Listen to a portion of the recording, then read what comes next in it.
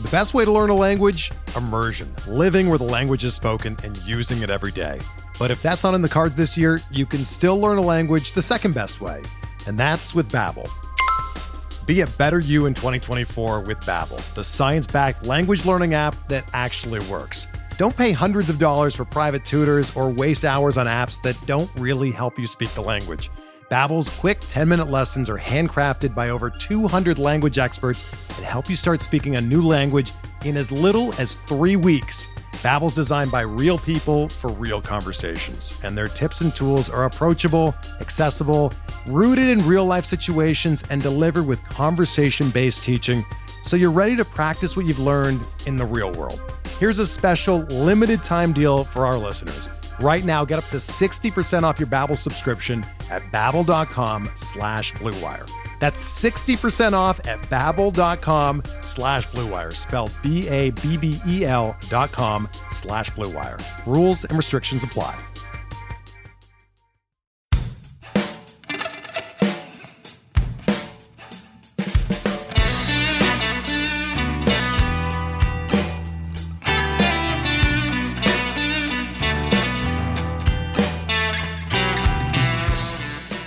Welcome back to Officially Unofficial, presented by Blue Wire Podcast. I'm your host, the former face of junior college baseball, the Fall American, Johnny Junta. And we're joined by a special guest, man, a guy that's 12th ranked prospect for the Seattle Mariners. Is that good? You tell me. It is Zach DeLoach. How are we doing, brother? I'm doing great. How you doing, John? Good. And I just got to ask you here, is this the first podcast you've done with the host sitting on his fucking floor? I'll have to say that's a first for me, yeah. And this is how I know you're a baller, and I'll say this. Obviously, we get tons of guests on the show, humble brag, but I know you're a baller because you're wearing an Evo Shield long sleeve to the interview. Like, usually the guys wear like a hoodie or just a flannel or whatever. You're just in game mode right now. It looks like you wear that under your jersey. So I just want to give credit to you for just being a big baseball guy and rocking that. I appreciate it, man. It's actually I don't ever wear this underneath my jersey. I guess I could, but it's like a cotton material, and I don't know. I think it's really comfy. So I respect that. So what do you do though? Like what do you do under your jersey? Like, are you a long sleeve guy, or do you never wear, like, are you nails where you never wear long sleeves? Like, where do you go? So most of the time I'm wearing either like a short cutoff, or I'm wearing one that just kind of is just like a tight fitting shirt. And then I'll wear a arm sleeve most of the time with taped up wrists on the left side. So, yeah, that's kind of my go-to. Last night I did every now and then I'll do like 3/4. Yeah. And then I'll tape up both wrists. That's kind of like my second go-to. But, yeah, anytime it's cold outside, I'm like, because in the outfield it just gets cold and lonely. So I just bundle up as much as I can. So are you superstitious with what you wear? Like, for instance, for me, I always had to wear, and obviously it didn't work because I was absolutely dog shit in junior college, but did you always, like, I always had to wear like a left arm, so like a white arm sleeve on my catching hand, but then nothing on my right-handed side. Like, what like, are you superstitious with what you have to wear? If you're buzzing, are you wearing the same shit, or what's the deal? Yeah, I'm a little superstitious. Like, I always have to be wearing like some sort of wristband. So like right now I have like 2 of them on me, but wristbands, I would say cleats are definitely superstitious for me. Like, there's one pair of cleats that have gotten me nowhere this year. They don't have any knocks in them, so I kind of just like threw them away. I respect that. Yeah, I just threw them away. And but yeah, like, I think overall, like, just going through the same routine every day, like, that just gets me ready for the games. Okay, so what? And I have a bone to pick with our guy Adam Frazier, by the way, that I will say on this show. Adam Frazier switched his walk-up song. It was supposed to be Pony, which obviously gets the women and everyone in the crowd going. He switched it to Still Dre or something like that, or I don't know what the fuck that. I got a bone to pick with him. I will have to message him again to talk about it, or maybe when he's in Toronto we'll talk about it. But what is your walk-up song? Because obviously I'm a big walk-up song guy, and Adam Frazier knows that, which is why he knows I'm disappointed. He knows I'm disappointed that he switched it from Pony. What is your walk-up song? Like, what do you do to get the people going? Is it superstitious? Like, what do you do? I don't really. So last year I did Notorious Big. I was a big Notorious Big guy, so I was all about him. And then I did Hypnotize, sorry. And then this year I'm doing Kick It in the Sticks by Brantley Gilbert. And I'm doing sorry, I just gotta get a little early this morning trying to get my brain getting on, God, what's the name of that song? I don't know why I just forgot it. So you're a Brantley Gilbert guy. I was the same guy. Yeah. You know what song I had, and this is crazy. So the song that I had when I was in JUCO, and it makes zero sense because I'm from a big town. It was "Small Town Throwdown" by Brantley Gilbert. And obviously, I'm not a big country guy now anymore as I used to be. I don't know. I guess it's just kind of accustomed to it when you live in Nebraska. But yeah. Small Town Throwdown was an absolute track. Like, that's a track that gets the people going, especially when you're in McCook, Nebraska. But Brantley Gilbert's kind of like, is he done? Like, what is this guy? I haven't heard a song from him in like years. I don't think he's done. I think he's just taking it easy. He's already made a good bit of money. Like, he's probably just living his life. Yeah, and we yeah. What do you know what song it was? Yes, the other one's Soul Survivor. I don't know if I've heard of that. Boy. Soldier Boy. Holy, you say Soldier Boy? Oh wait, sorry. Or is it Akon? Hold on. It has to be Akon. Yeah, I think it's Akon. Soul Survivor? Yeah, Jeezy and Akon. Yeah, okay. Anyways, though, so we mentioned the country and you're from Texas and all that kind of stuff, or you played in Texas.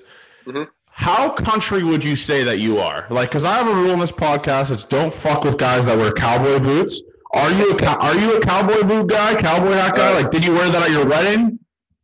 I did not wear that at my wedding, but I was very tempted to. I got shut down by my wife. Good, I respect that. So she's already good in my books. It's a tough look, the cowboy boots at the wedding. Yeah, but no, I do like to wear cowboy boots. I have 3 pairs currently. I really want a pair of alligator boots. But they're really expensive, so I don't know if I can go that route. But at some point, I do want to get some like ostrich and alligator boots. So that's definitely on the bucket list. So obviously, like, you play with a lot of guys like from where, like, the Northeast and stuff like that. Mm-hmm. What would you say is the biggest difference from guys like me? Obviously, I'm from Toronto, compared to like where you live. Like, obviously, like, is it just like the way that they act, like the way that they dress? Like, what was like the biggest difference you noticed from these type of guys? Obviously, you went to school with a lot of them as well. I would say there's a lot of like funny sayings that are like different between like the South and like Northeast, and Midwest, all that. It's like the saying, like in the South we always say like, "Can I have a Coke?" and then in the Midwest it's like, "Hey, let me get a soda pop." Or I know like that. Yeah. Dude, the South is electric to me, man. Like, obviously, you got the college football and all that kind of stuff. I'm just so fascinated by, like, just the way that they act, like, where that you guys act up there. Like, I feel like, in my mind, obviously, I'm a big dip guy. I feel like you just start dipping when you're, like, 12 in Texas. Like, it's just something that you, like, you and the old man just have a dip in your truck. Right. Yeah, I personally never started dipping, but, like, I mean, it is pretty prominent from that standpoint. I mean, every single summer coach that I had growing up always had a hog in. And I would say probably half of my teammates just from 13 to 14 and up. That's like, so sick. Always dipping. So that's so sick. I mean, it's normal. I mean, and like, I would say, you're talking about football. Like, football is king in Texas, for sure. Like, baseball's not close. Baseball's pretty close behind it, but I would definitely say like Friday Night Lights, like, and then obviously like college football Saturdays. Like, you go to any big game in Texas, like, you're going to get a packed crowd. Like, everyone loves their football. And you mentioned Friday Night Lights, which is another thing that I'm just so fascinated about, because our high school athletics here get like 10 fans a game. So what's it like a Friday? Like, apparently in the small towns in like Texas, or even in Texas in general, like the whole town closes down just for a college football game. Is that how it is? Like, where you're from? Yeah. Oh yeah, absolutely. I mean, so where I went to high school, it's called Hebron High School, and it was in the Metroplex. So like, it wasn't a small high school. It was a 6A. I don't know if they've reclassified. I don't know if there's a 7A currently. There should be. Because you got schools like Allen and Southlake and McKinney, and schools that are 7,000, 8,000 plus students. in high school, which is ridiculous. Jesus Christ! But like there's so many schools that are like that now. It's like probably I would say if they did make a 7A, they would be very competitive, and those are schools that are like 5,000 plus kids. So that is just idiotic. And did you feel like the second fiddle at that school? Obviously, you said football is the big dog, stuff like that, but. Yeah. Are the baseball players kind of looked over there? Like, is the football guys like getting all the girt? Like, what's it like there? Like the football guys compared to the baseball guys? Like, just I mean, the big man on campus. Like I said stuff. Before, like when you, I mean, girls are going to chase after the football guys because football is like the king there. But I think sometimes like you'll get like the hidden. We're kind of like the hidden treasure, in a way. The underrated prospect. That's kind of the way I look at it. That's so sick, dude. It's like, so would the baseball team there get a lot of fans to their games as well, or is it just like the football team gets, or because it's massive there? Yeah, no. When we were good, I mean, obviously our football team did. I mean, they make a ton of money just from fans and fundraising and stuff like that. But like when I was there, like our baseball team was actually pretty good. Like we made playoffs every single year, and we. My last year we didn't make it, but the first 3 years I was there, we were really good, and I think we had potential to win the state championship. And we ended up losing, I think, in the third or fourth round in 2 of those years to the same team in Keller.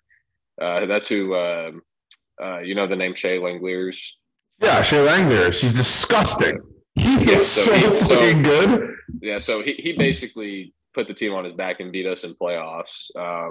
Like he would go 2 for 3 or 3 for 4 and then come in and throw 94, 95 off the bump. Like just disgusting. But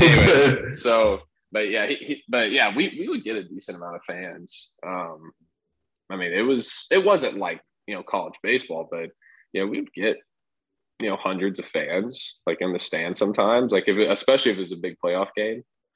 So yeah, and I gotta ask you about a friend of the show. I don't know if you guys kind of crossed paths. I think you did. He's a Texas legend. It's a guy that goes by the name as a friend of the podcast, Grayson Rodriguez. Did you get to face this guy in high school? Because I just hear urban legends about this guy just absolutely carving people. So funny story. He's actually from the same area that my grandpa's from in Nacogdoches. My grandpa lives in Bullard, and Nacogdoches is really close. And Nacogdoches, I think when he was there, was either 2 or 3A school.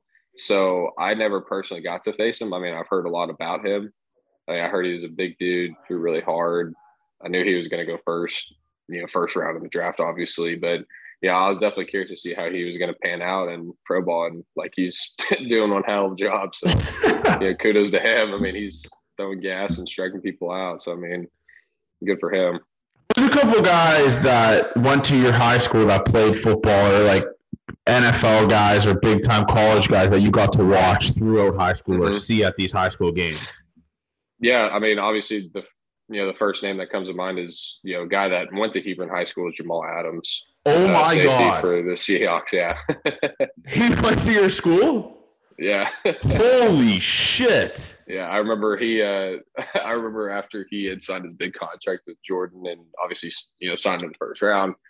He showed up to our school to do like a workout, and he had like all these like camera people like coming out, like doing a professional film for him for Jordan, I guess. And he rolled up in a brand new Porsche, had President Ball on the side. It was blacked out. Like it was sick. Now that was the one thing I remember, just like, man, like this dude's got so much money right now. Like he didn't know what to do with it. It's crazy. That's crazy. But, and then obviously watching Kyler Murray ball out for Allen, I mean, that was incredible. I mean, that dude's the best high school quarterback, if you're asking me, in the country. Better than Johnny Manziel? He was undefeated and won 4 straight state championships. I mean, you can't. Damn, I didn't realize he won 4 in a row, dude. He was undefeated in college football. I mean, in high school football. That is so fucked. So was he? Because obviously he was nasty. He went to Oklahoma for baseball, but so was he not good at baseball as well? No, he started out at A&M. Really? A&M. Yeah, he started out his freshman year at A&M, and something to do with like playing time. I think like his dad kind of got into it with one of the offensive coordinators or head coach or something, and basically said, I'm taking my son. We're transferring kind of thing. And that's basically what happened.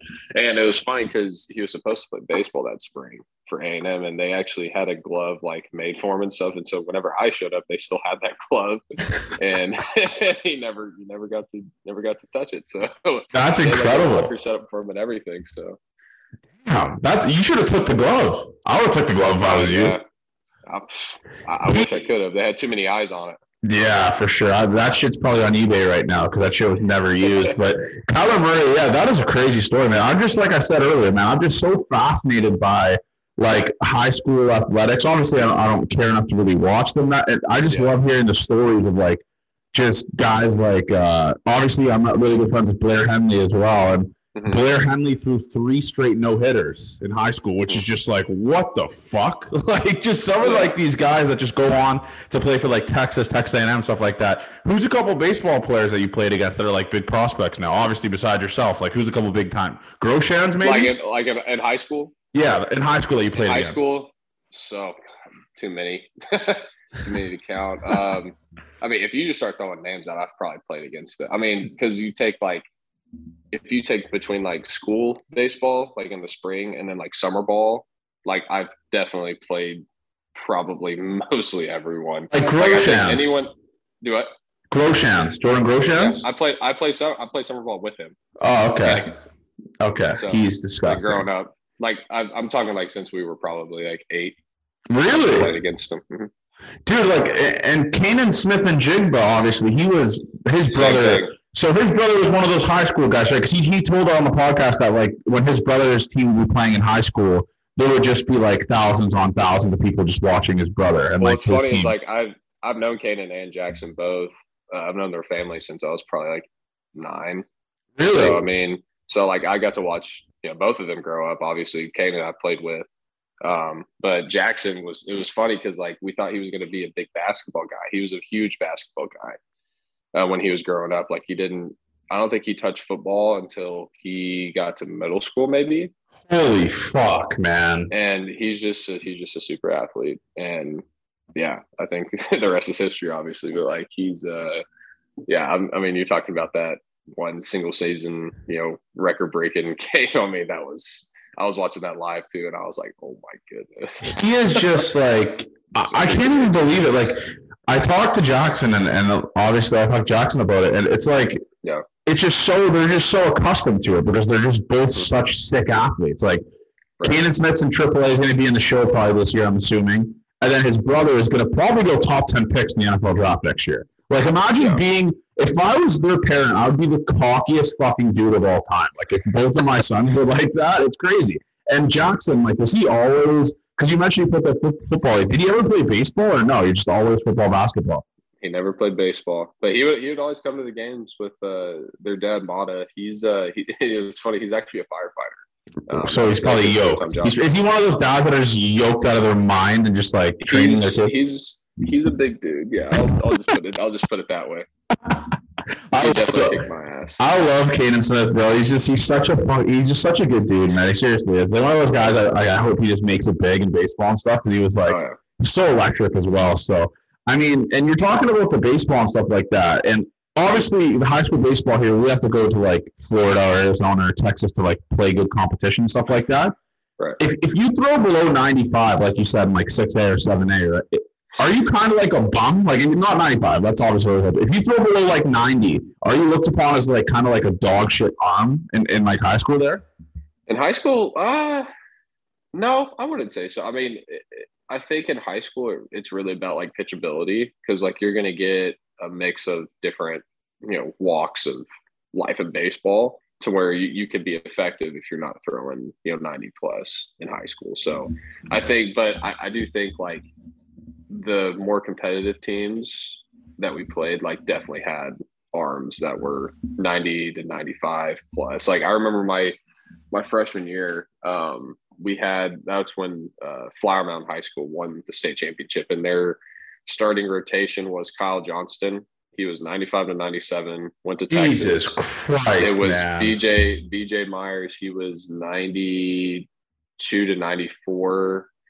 went to West Virginia, and then Seth Meyer, who was a lefty, he threw 92 to 95. That's not a high school team, bro. Like that team could probably compete in college. Like that. And then he went to West Virginia too. So like, and then a few of their bullpen arms went D1 also, and then I think a good portion of like their position guys also went D1. That's so crazy. That's just so crazy, dude. Let's talk about Texas A&M, because obviously we've had a ton of University of Texas guys on this podcast. If you look at the guest list, do you hate University of Texas? Like when you go to A&M, obviously that rivalry runs deep, and it's no joke. I mean, I see it on Twitter with Occupy Left Field and all those guys. They legit like hate you guys. Like it's crazy. What's the player rivalry like there? Because obviously you played against these guys growing up, right? Yeah, I mean, I think I made it a point for whenever I got to A&M that we were going to beat Texas a lot and that we were going to beat TCU a lot. Just kind of had that vendetta against them. I don't know why. I mean, I do know why. Probably shouldn't say anything, but my cousin and my aunt both went to UT, so it kind of makes it a little more difficult. Like when you so we can't really talk about like some college stuff around them. But yeah, no, I definitely their favorite. You need them. Let me just put it that way. And honestly, it's good for the sport. It's good for the sport, and it's good for I just love those games where it's like A&M versus Texas baseball. I'm not a big college baseball guy, but obviously you see the games. There's a lot of the horns down stuff. And you can be honest here. This is a true circle. Have you thrown up the horns down in a baseball game at the University of Texas or against them? Oh, yeah. I definitely have. I mean, I never got caught on camera, but yeah, I definitely have. We need to find a picture of you doing. I'm gonna make that the episode graphic. Doing the horns down, dude. It's such a funny thing. It's always the pitcher though. Like the pitcher's always like the last one who throws the pitch, like strike out the dude or get the pop up, and the pans back to him, and it's usually like, let's go. How mad isn't it kind of crazy how mad they get though? Like they seriously it's like you just murdered someone with how pissed they get. Well, I remember when who was it? Cody Clemens. It was in the we were playing them in the regional in Austin, and like he had like a 3-run home run against us, and he was giving us like the horns up, like staring at all of us, like going through the dugout. And I was like, dude, get some freaking balls. Like, don't do that. And it's not even like a ball. And listen, obviously you've had Cody on the show a long time ago and all those guys from that team, like Chase Sugar, Nolan King. We've had all those guys on, but majority of them don't really give a fuck if you do horns down. It's just like a select few that take it so serious to the point where it's like, dude, like just fucking relax. Like it's obviously, I believe there's a taunting penalty now for it in college football. Is that correct? Yeah. Like how does that even make sense? I don't know. I think it's soft. It's so soft. If you keep the horns up, the horns down should be allowed. Plain and simple. Exactly. Like that's only fair, right?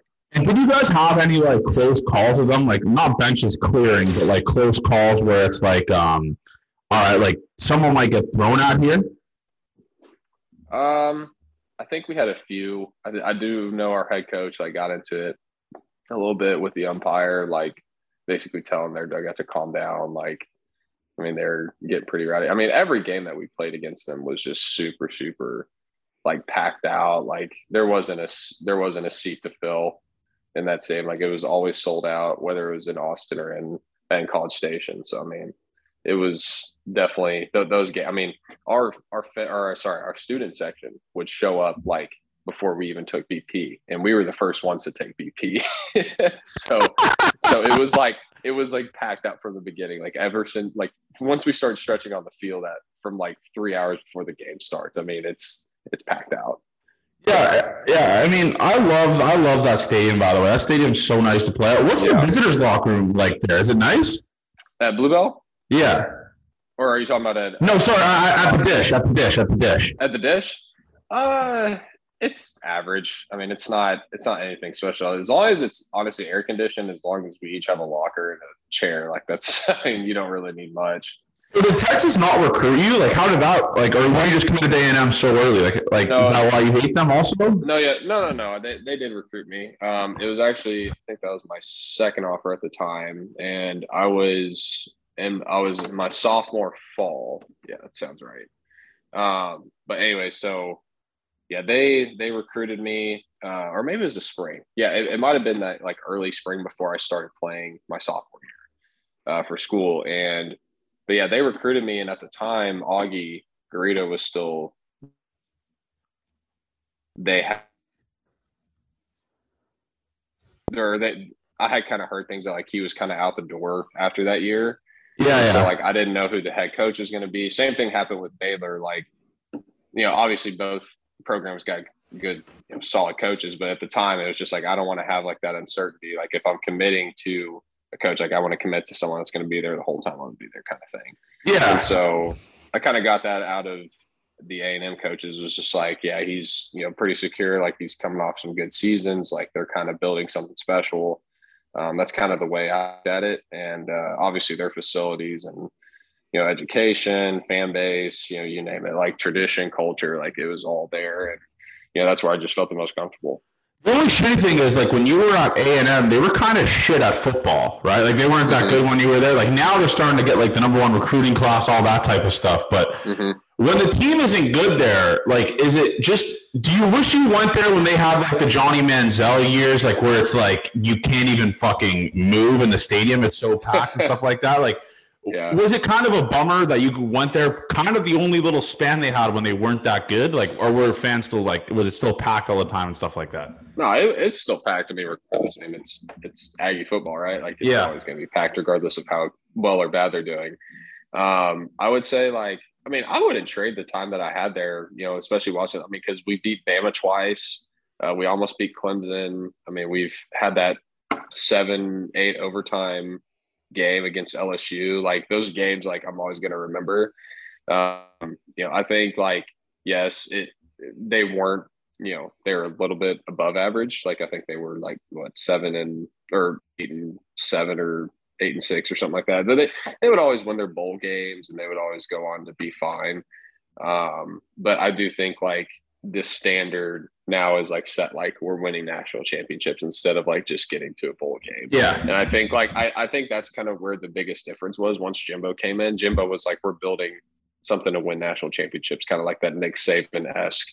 And they literally just built a brand new weight room, kind of revamped their whole locker room and stuff.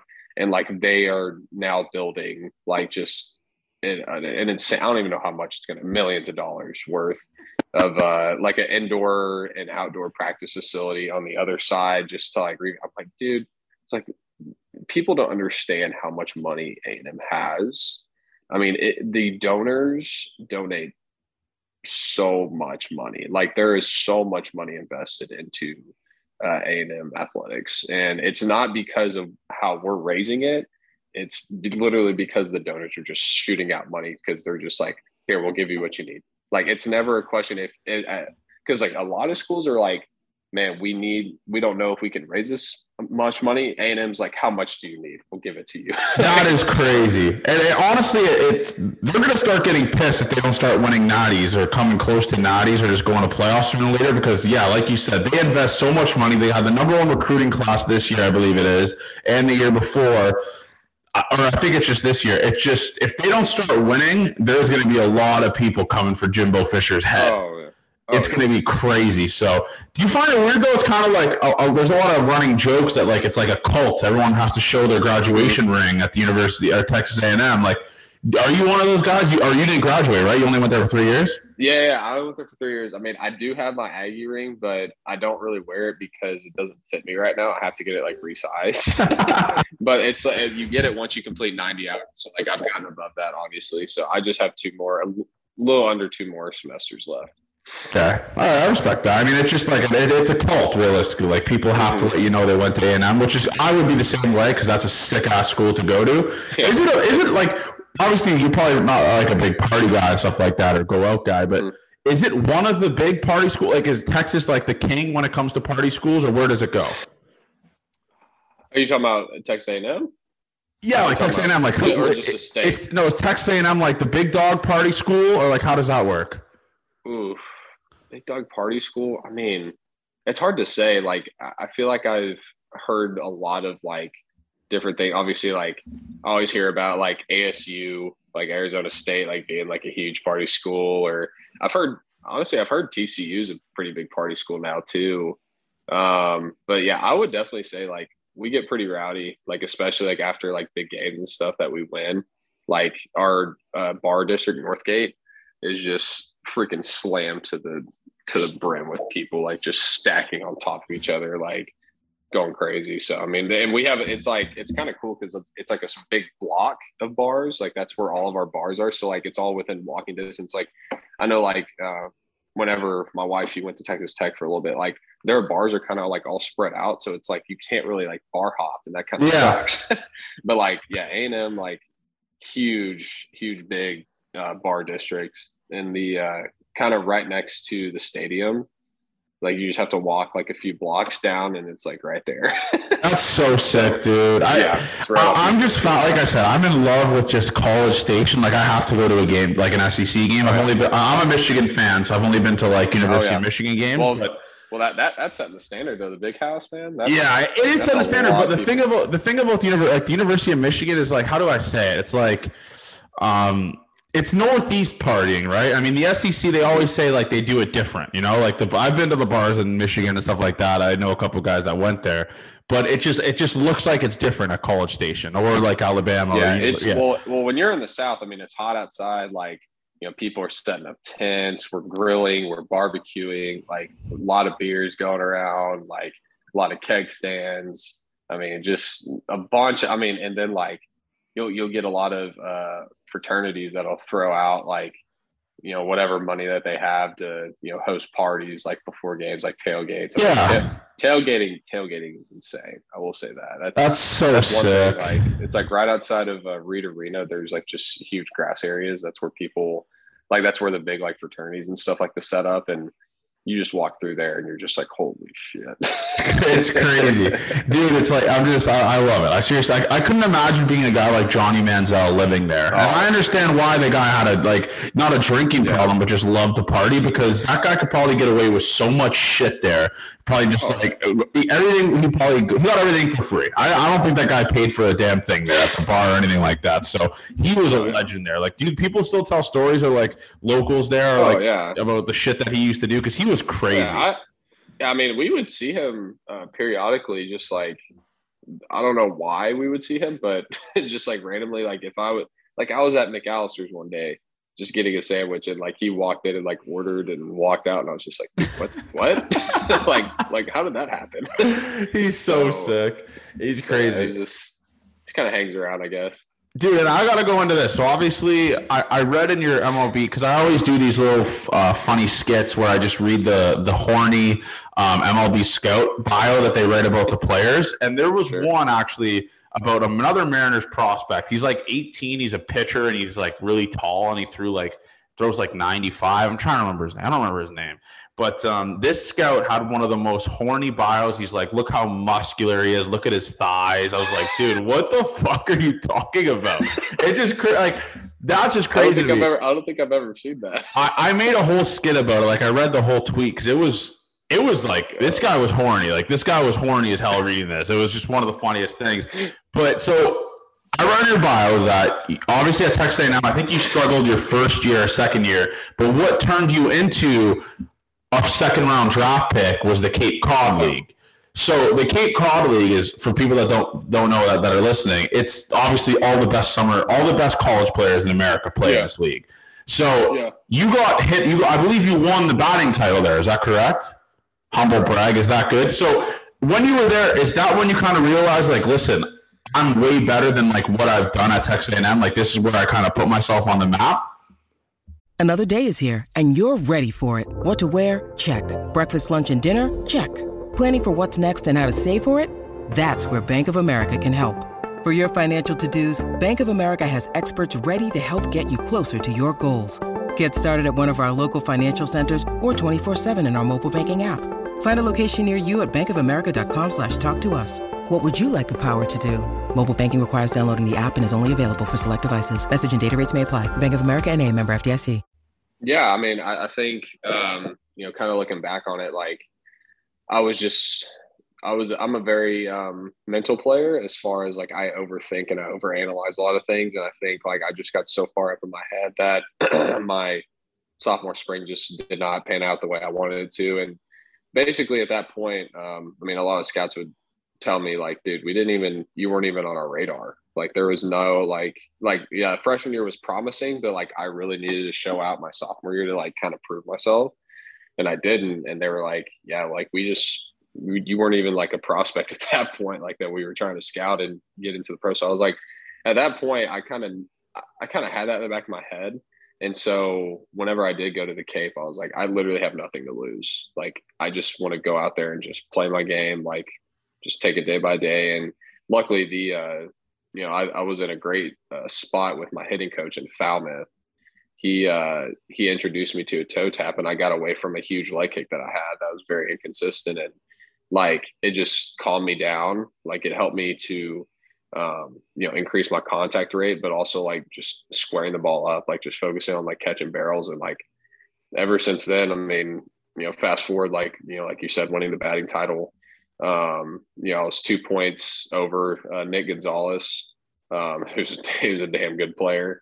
And, I think I think at that point, like it gave me the confidence going into my junior year, like, I can do this. Like, this is something that I can, and then obviously that's when COVID hit. But before COVID hit, I think I was hitting the 400 still, like 420, 430, something like that. And had like, I think at that point I had like 6 or 7 homers. So, I mean, I think it just goes to show like, your mind is your biggest enemy. Like, and that's even in pro ball. Like I see a lot of guys, like it's not the talent that separates you. It's your mindset. Like if you can conquer and dominate your mindset every day, like you're going to be in the major leagues if you can be consistent with it. Let's go to draft day. So we get drafted second round, which is obviously a pretty good chunk of change. We'll talk about that later. So you get drafted second round. Was that where you expected to go, or was like because of that Cape Cod League you were expecting a little bit in the first, or like is that what you... So just put it in perspective, like the 2020 draft was different than any other draft, right? Like every team was trying to conserve their money, like trying to not necessarily lowball, but just like they were trying to get guys for way less than they should have signed for. And so that was really scary because like no one really knew how that draft was going to go. And luckily my agency, who's actually out of Little Rock, that's where I am right now. But they are, they're frontline agencies, and both of the guys that are working for me, I mean, they did a great job of just like communicating with me, like being there, like in my corner, like kind of fighting for me. And I think and to answer your question, I don't know if I saw myself as a second rounder. It was very uncertain. Like kind of what my agents have told me was it's going to take a team to fall in love with you to go higher in that second round. And I was like, okay. Like, I mean, I kind of knew like, okay, like there's a few teams here and there. I think like the Diamondbacks were in the mix for that competitive balance round. In that first round on that first day. So like we were watching just to make sure, but I think both of my agents knew like the Mariners were going to make a right at slot offer. And, that was more than what I was expecting.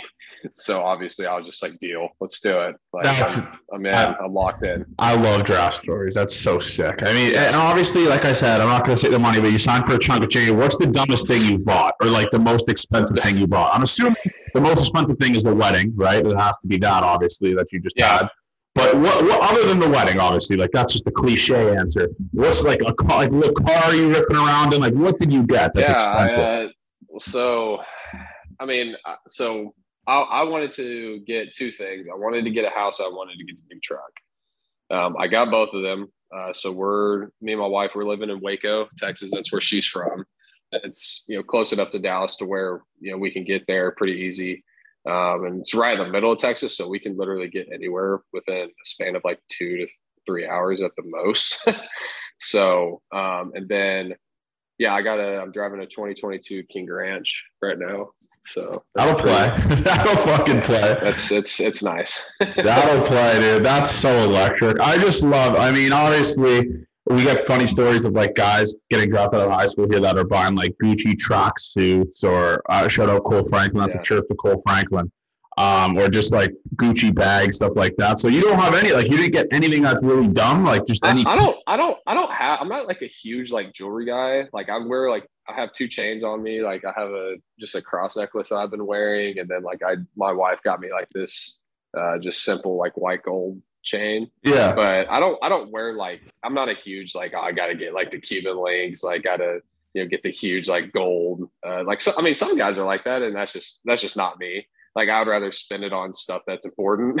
Like golf? Like are you spending it on golf? Yeah. I did. I bought myself a set of new clubs. Bought myself some Sim 2s.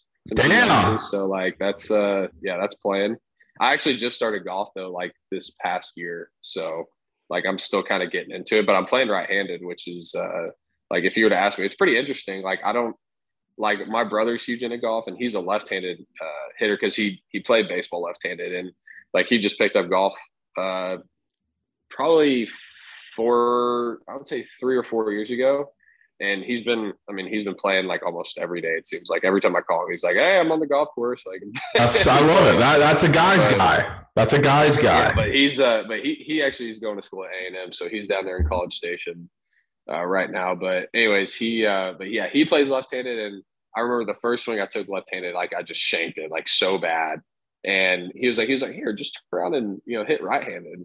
And he said it felt so weird to me, but he's like, "Dude," he's like, "You're not going to believe this, but like I think your right-handed swing's probably going to be better for golf." That is crazy.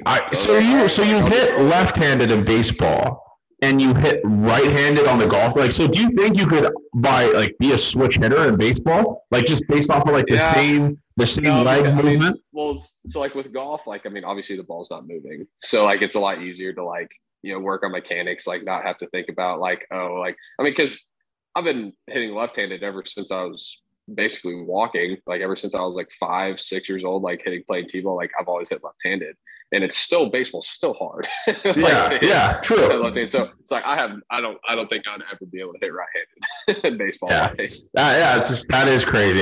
Then obviously we got to go into your minor league career, because obviously, I mean, you're the 12th ranked prospect in the Mariners. I don't know if you like look into that or knew that. Maybe like you, because I know a lot of your family members of guys that are in the minor leagues, they all look into that. So I'm sure your parents and your siblings all know. They'll mention it every now and then. Like it's mainly my grandparents. So you're the 12th ranked prospect, obviously. I mean, what's your minor league career been like so far? Because obviously you raked in high A, you hit 313, so that was an easy adjustment for you. What was like the biggest challenge you kind of noticed? Like just the pitching, or what was it? Yeah, I mean, everyone always says like the biggest jump in minor league baseball is from high A to double A. Like I think it's just it's the talent. Like you're going to get guys that have better stuff, throwing harder. The second would probably be just the speed of the game. Like I know it sounds kind of cliche, but like I just remember like in high, like the game was not sped up on me at all. Like I just basically had to take control, and then once I got to double A, it was like, man, like why does the game feel so fast right now?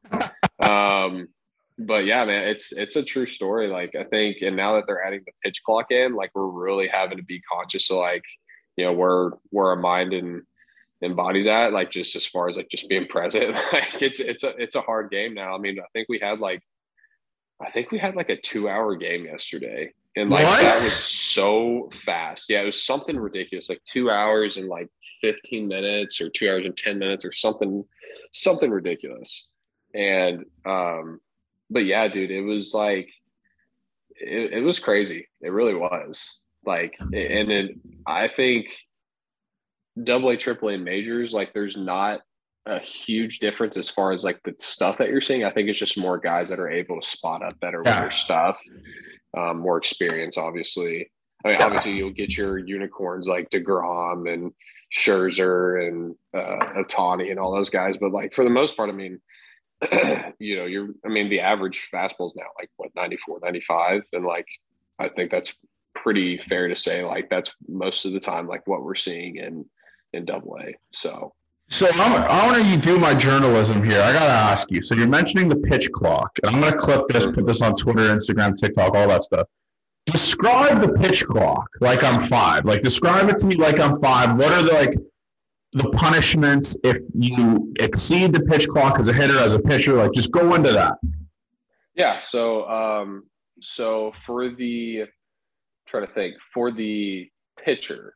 So the pitcher, when they have I think they have either it's like a minute 30 or 2 minutes between each inning to basically warm up, be ready to throw.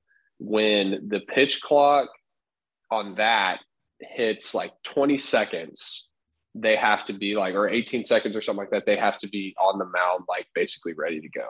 The hitter has a hitter's clock, and yeah, I think it's when you're walking from the on deck to the batter's box, you have 18, I think it's 17 or 18 seconds. And when the clock hits 9, you have to be in the box, attentive to the pitcher, ready to hit. And then the pitcher has to pitch the ball before the clock hits 0, basically. And if either one of us, the penalty is, the hitter gets a strike on him and then the pitcher gets a ball in the count. Those are the 2 penalties. That is Bush, bro. And then the other one is if the pitcher disengages or picks off, they can only do it twice, and they have to throw to the plate within that at bat. So within that same at bat with that guy. So it's definitely a little different for sure. Eyewash. I'll say it for you. It's eyewash. It doesn't make more people want to watch the game. I don't give a shit about that. So wait a second. So just from a strategic standpoint, I could get picked off twice. Someone could try to pick me off twice, and then I just know I'm stealing. After 2 times, if he doesn't look at me, I'm just stealing. Because you can't throw off. That is crazy. But then I think the stupidest thing is if the catcher, obviously the pitcher's not really paying attention to the pitch clock. The catcher is more the one that has to be the attentive one to that. And it happened to me yesterday where I think the pitch clock got down to 2 or 1, and the catcher just ended up calling time. And I was like, okay, if we're doing that, then what's the point of, you know what I mean? It just didn't make any sense to me. And I don't know. I think that's going to make it. I basically said, I told because we did it in the fall league this year. We had all these same things. We had bigger bases. We had a pitch clock. We had there's some other stuff that we had too that I was just okay, the automated strike zone with the TrackMan. Using that, the umpire has a little earpiece that tells them balls and strikes. So basically robo-ump. But I think that the one that everyone did not like was the pitch clock. But it's we give our opinion about it. It's I don't think they care. Especially since we're minor leaguers. So is the automated strike zone pretty accurate? Would you say, or is it?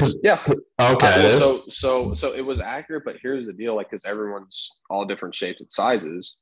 They did it to us during spring training. I know for the Mariners they did. I don't know about everyone else, but the TrackMan people actually came and measured our certain measurements, where our hip bone was, from the ground up, where how long our torso was, and some other stuff, just to try to figure out I guess the shape of our zone or the size of it, because you would have shorter guys getting rung up on balls at their neck because it's it was a fixed zone. Oh my God, dude. So that was the biggest complaint that I think we all had was dude, if you're going to make automatic strike zone, not automatic, but robo-ump, you better, be able to make it fit everyone differently, because it's not fair. If Altuve's zone is as big as Judge's, that's not, that's not a solvable plan. So crazy. I still can't wrap my head around it. I really can't. It's bananas to me, but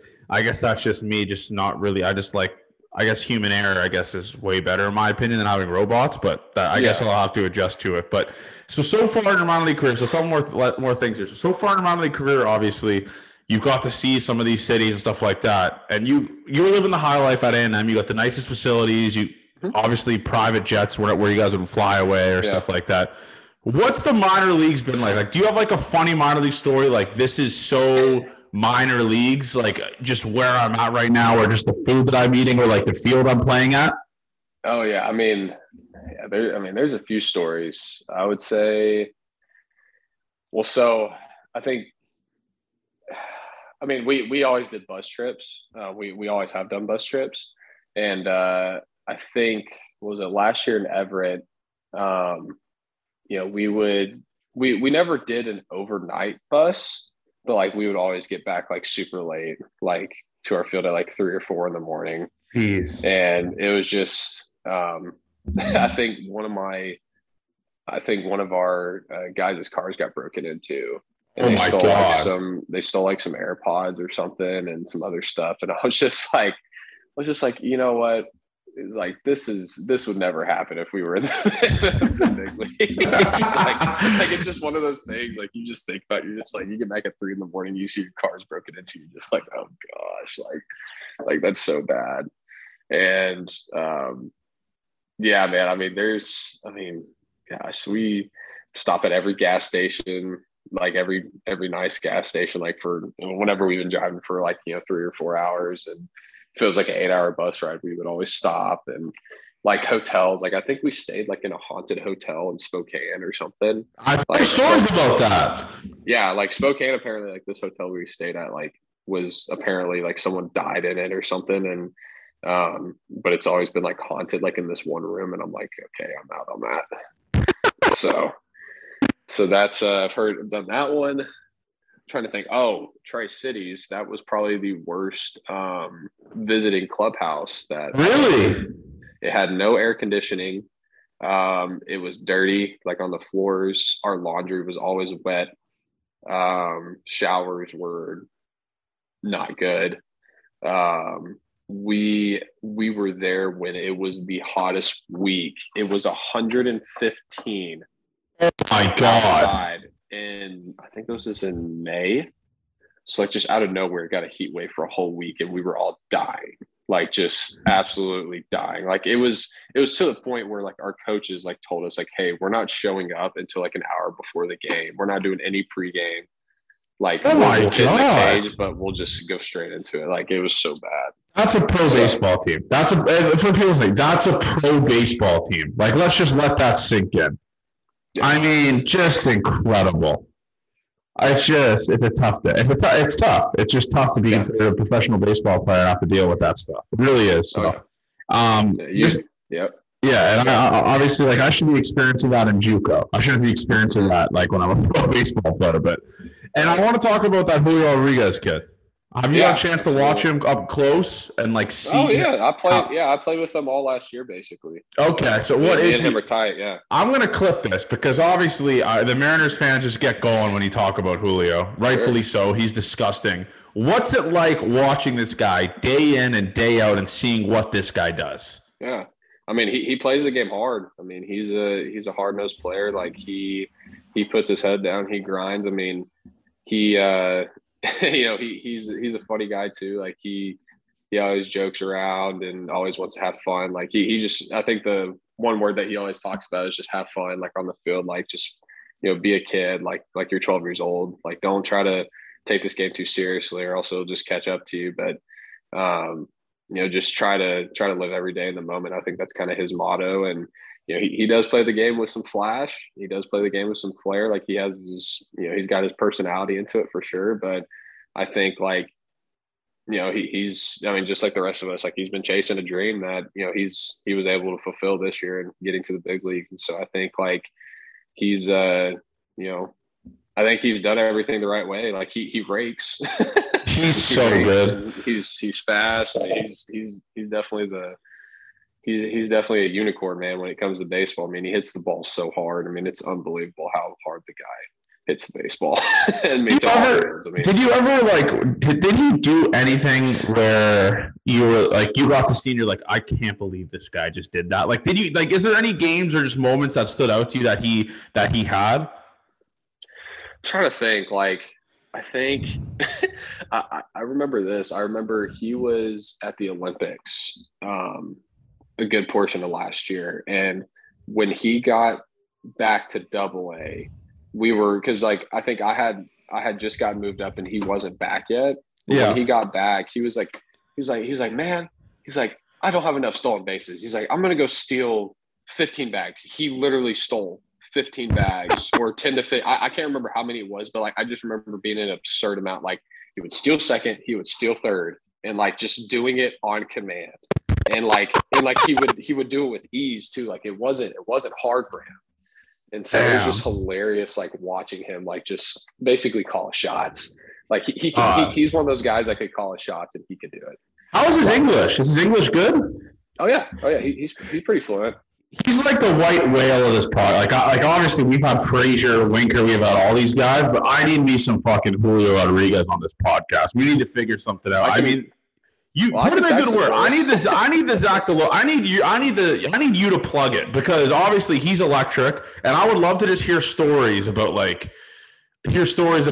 just like his upbringing and like when he knew he was nasty, and just like hear funny stories, because he's so electric, he's so flashy. He wears the J-Rod show chain. Oh, yeah. Have you gone to like touch and feel the J-Rod chain? Like, is it heavy? Yeah, I don't understand how people play in that. I really don't. It doesn't make any sense. Yeah. So I remember the first day he got it. I think we were in Everett at the time too, but I remember him. I remember him bringing it out, and I was like, J-Rod, like you got to wear that for the game. He's like, no. And then of course, like the first game that he's in the show or in spring training, like he's wearing it. I'm just like, dude, I was like, come on.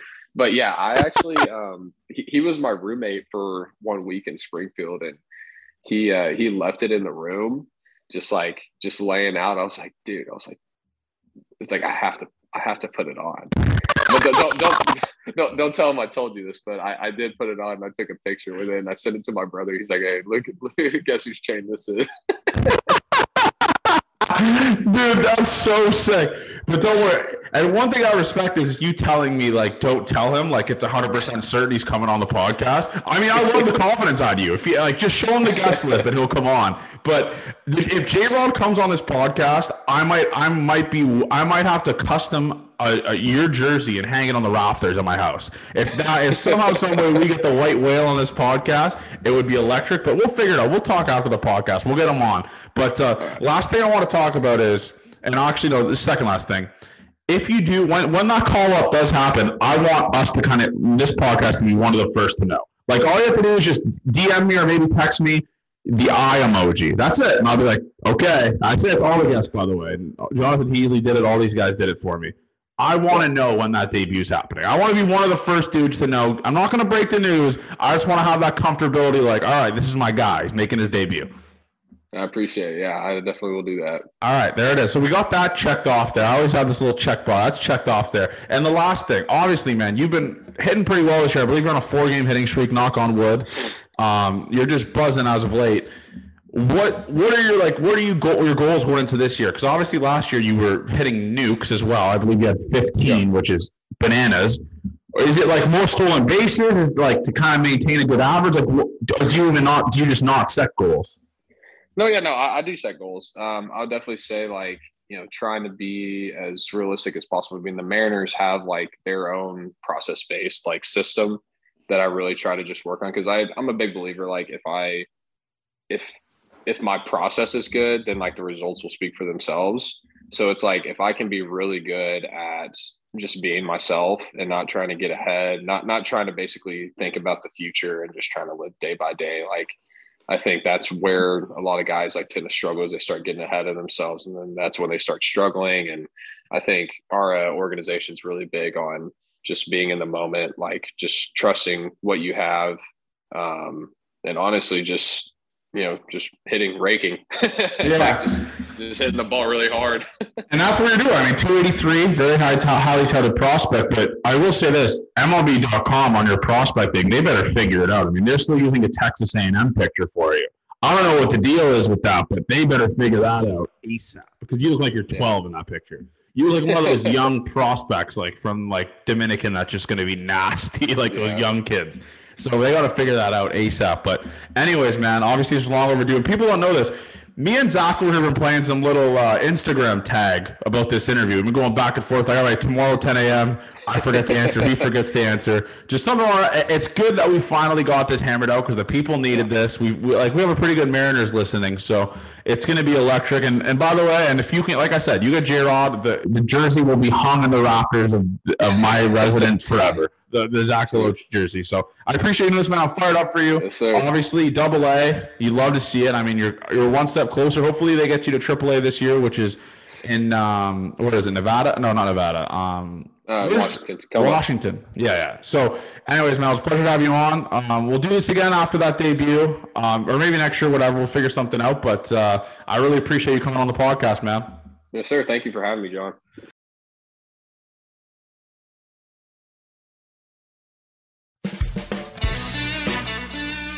Thank you for listening to Officially Unofficial. Make sure you guys subscribe and leave a review on iTunes, and follow us on Twitter at @OnAFishPod and on Instagram at OfficiallyUnofficialPod. Thank you.